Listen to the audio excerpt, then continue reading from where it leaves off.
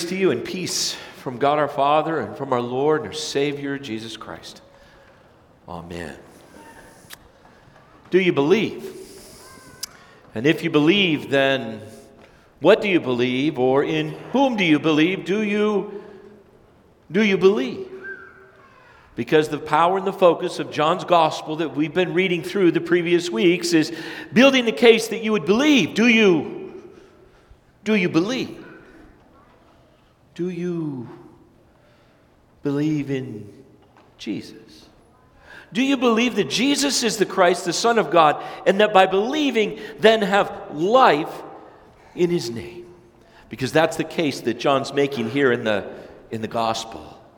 In John chapter 3, he's making the case to a gentleman who thought he had it all together. Someone had his life all put together beautifully. He listens to Jesus speak, and he's freaking out.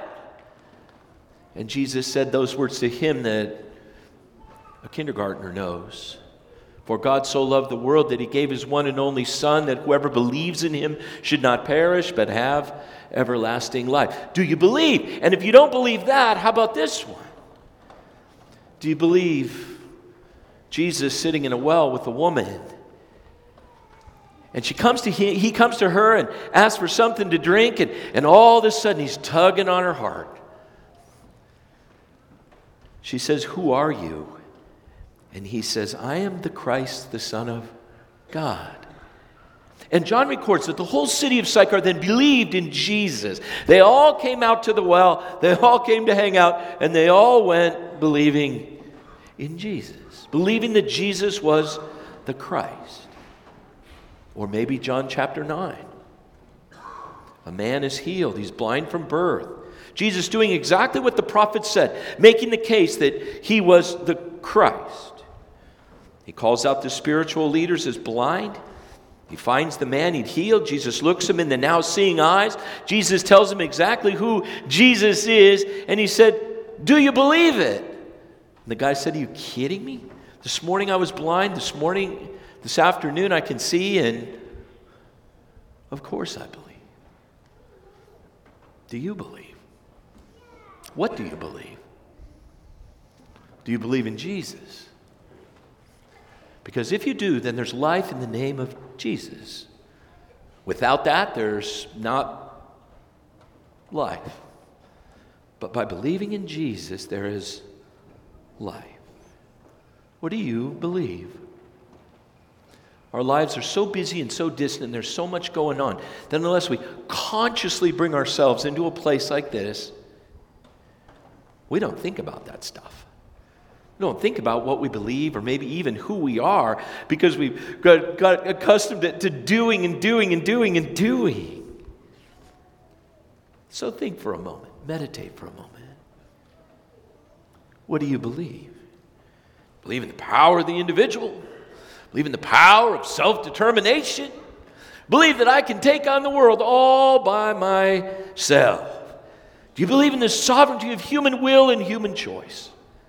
That as long as I can make a decision, I can be independent, I can guide my life, I can have it all kind of laid out for me, it's all good, I'm in charge. Or maybe the Orange County thing. Do you believe that buying more stuff and accumulating more things makes your life better and makes you a better person? On the other side of that, do you believe that you can never get away from the brokenness of your past? That somehow there's a shadow behind you that's a couple steps behind, but eventually it's going to overtake you. What do you believe? And in what do you put your faith? If you wonder where to look, there's two things that you could analyze in your own life that are sound, strong indicators of what you believe. They're the currency of Southern California, and even more the currency of Orange County, and their time and money.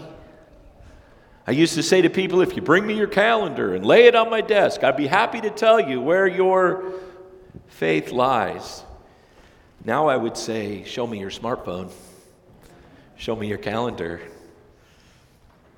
How many times does your smartphone beep during the day? How many events, how many appointments, how many things do you have going on?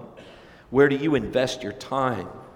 If you look back at your calendar, if you look back at what you've done and where you've invested the days and the hours, there's some very fine, significant uses of your time.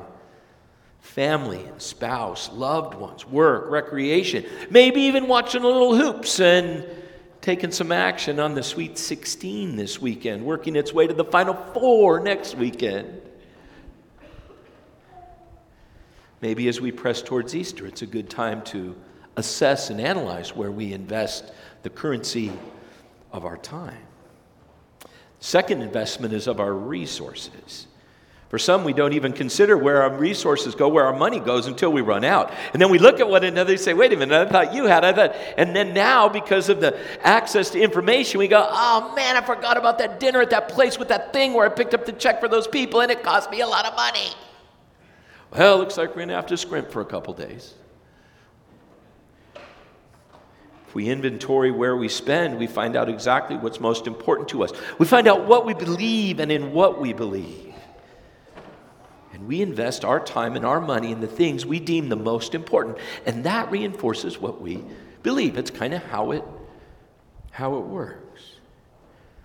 Our text this morning from John chapter 11 moves us along a path of what we believe.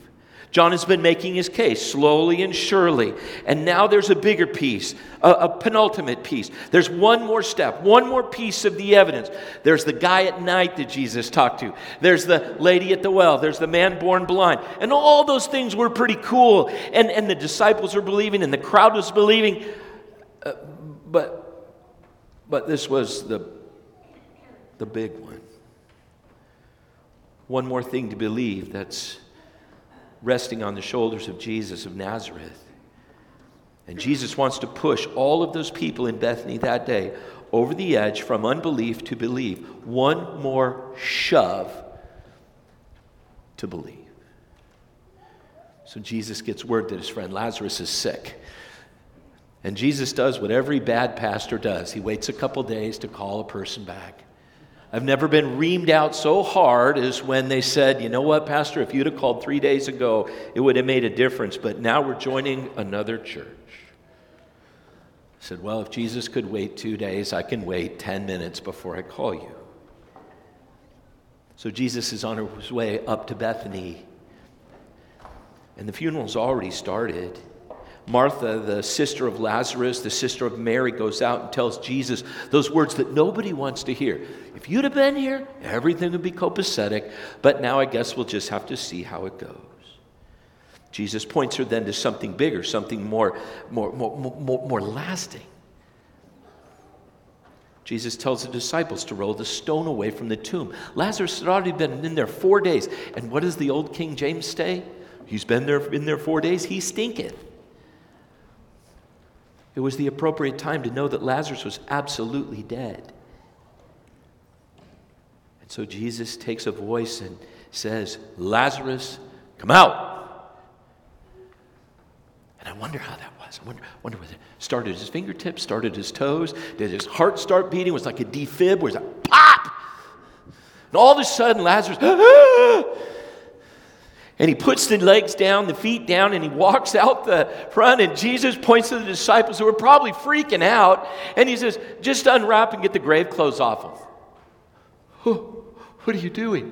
Do you believe? Yeah. He was dead 4 days and in the tomb. He was already stinking. But here he is, animated, perspiring, respiring, inspiring. And people start nodding their heads, yes, holy smokes. We didn't believe on the other ones, but this one's real, Jesus.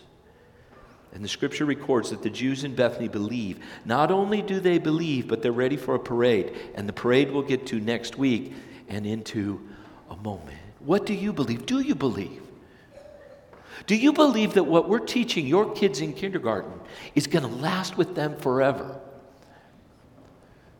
I do. And I do because of this exchange between Martha and Jesus. Martha says, Lord, if you'd have been here, my brother would not have died. But even now I know that whatever you ask from God, God will grant you. Jesus replied, your brother will come back to life again. Martha said, I know he will come back to life again at the resurrection of the last day. Jesus said to her, I am the resurrection and the life. The one who believes in me will live even though he dies, and the one who lives and believes in me will never die. Do you believe this? Yes, Lord. I believe that you are the Christ, the Son of God, who comes into the world. Jesus hadn't done a thing yet except show up. And he has this conversation. And then, after the conversation and her declaration of faith, do you believe? Yes, Lord.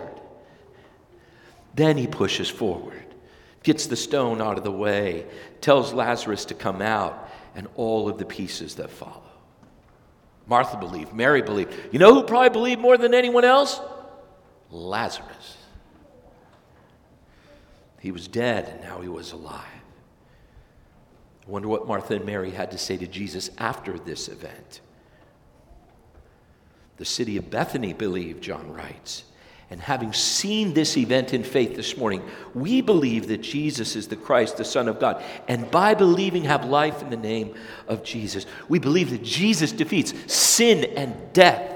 We believe that sin is removed at his cross. And Jesus was the payment, our ransom paid to God. And that God loves us and beholds us in grace. For God so loved the world that he gave his Son. What a marvelous gift that is to believe. He gives us life. Life that we see here and now, and life that lasts forever. Do you believe this? Do you believe that you're something more than a prodigious accumulator of stuff? Or a bus service from children's event to children's event? Do you believe that Jesus is the Christ, the Son of God? I don't know about you, but I'm looking at a group of people. Our lives are good. Man, when the kids stand up and sing, right? Thousand. Wait till we do the creed and the Lord's Prayer. They know that too. How many of you guys are 5? 5 years old? How many 6? That's what I'm talking about. How many are 15? Okay, good. Just checking. Because you've been in kindergarten a long time if you're 15, and I got a problem with that. Our lives are good. We're comfortable. We have a lot of things. We have so many things that we need and so many of the things that we want.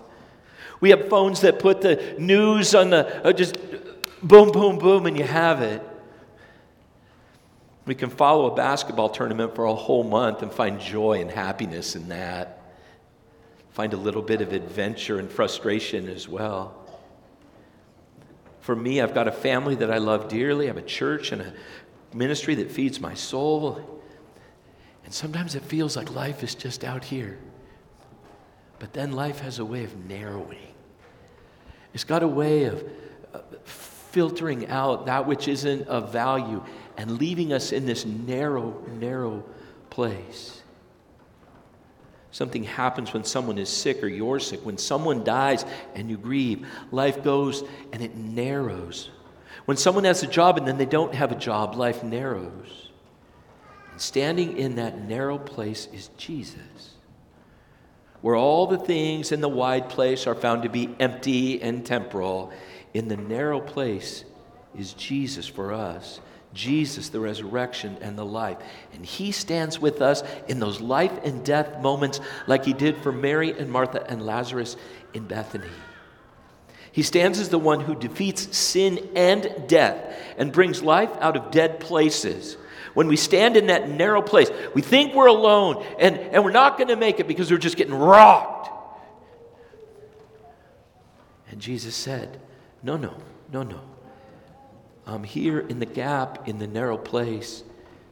I am the resurrection and the life for you. And if you believe that, if you believe that Jesus is the Christ, the Son of God, then you have life in the name of Jesus.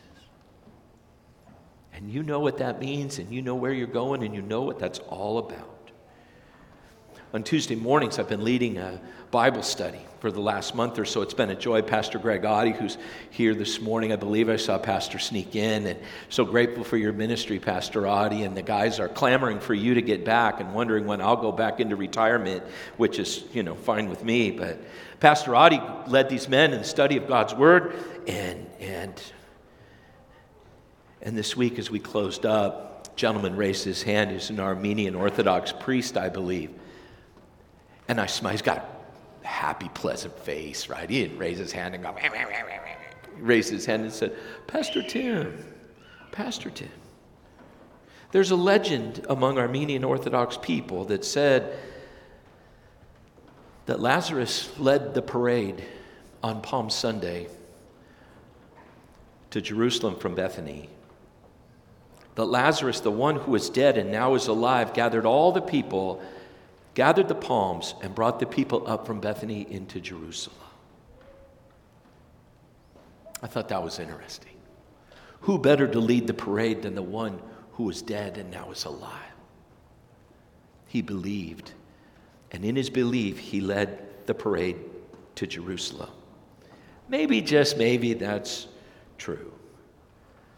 But I do know that when you believe in Jesus, the transformation is so complete that you'll never be the same again. Do you believe? Would you lead the parade? And if you're close, you're saying, well, we send our kids to school here. That's cool. Isn't that enough? Yeah, no. Do you believe? Because Jesus has a couple more places to stop. One is at a place called Calvary, where he's going to make his case. And 2 weeks from today, we're going to celebrate his stop at an open tomb. And if you're close, maybe that powerful story of Jesus, that one more proof that Jesus is the Christ, will push you away from doubt and lead you to believe in him. In the name of Jesus, amen.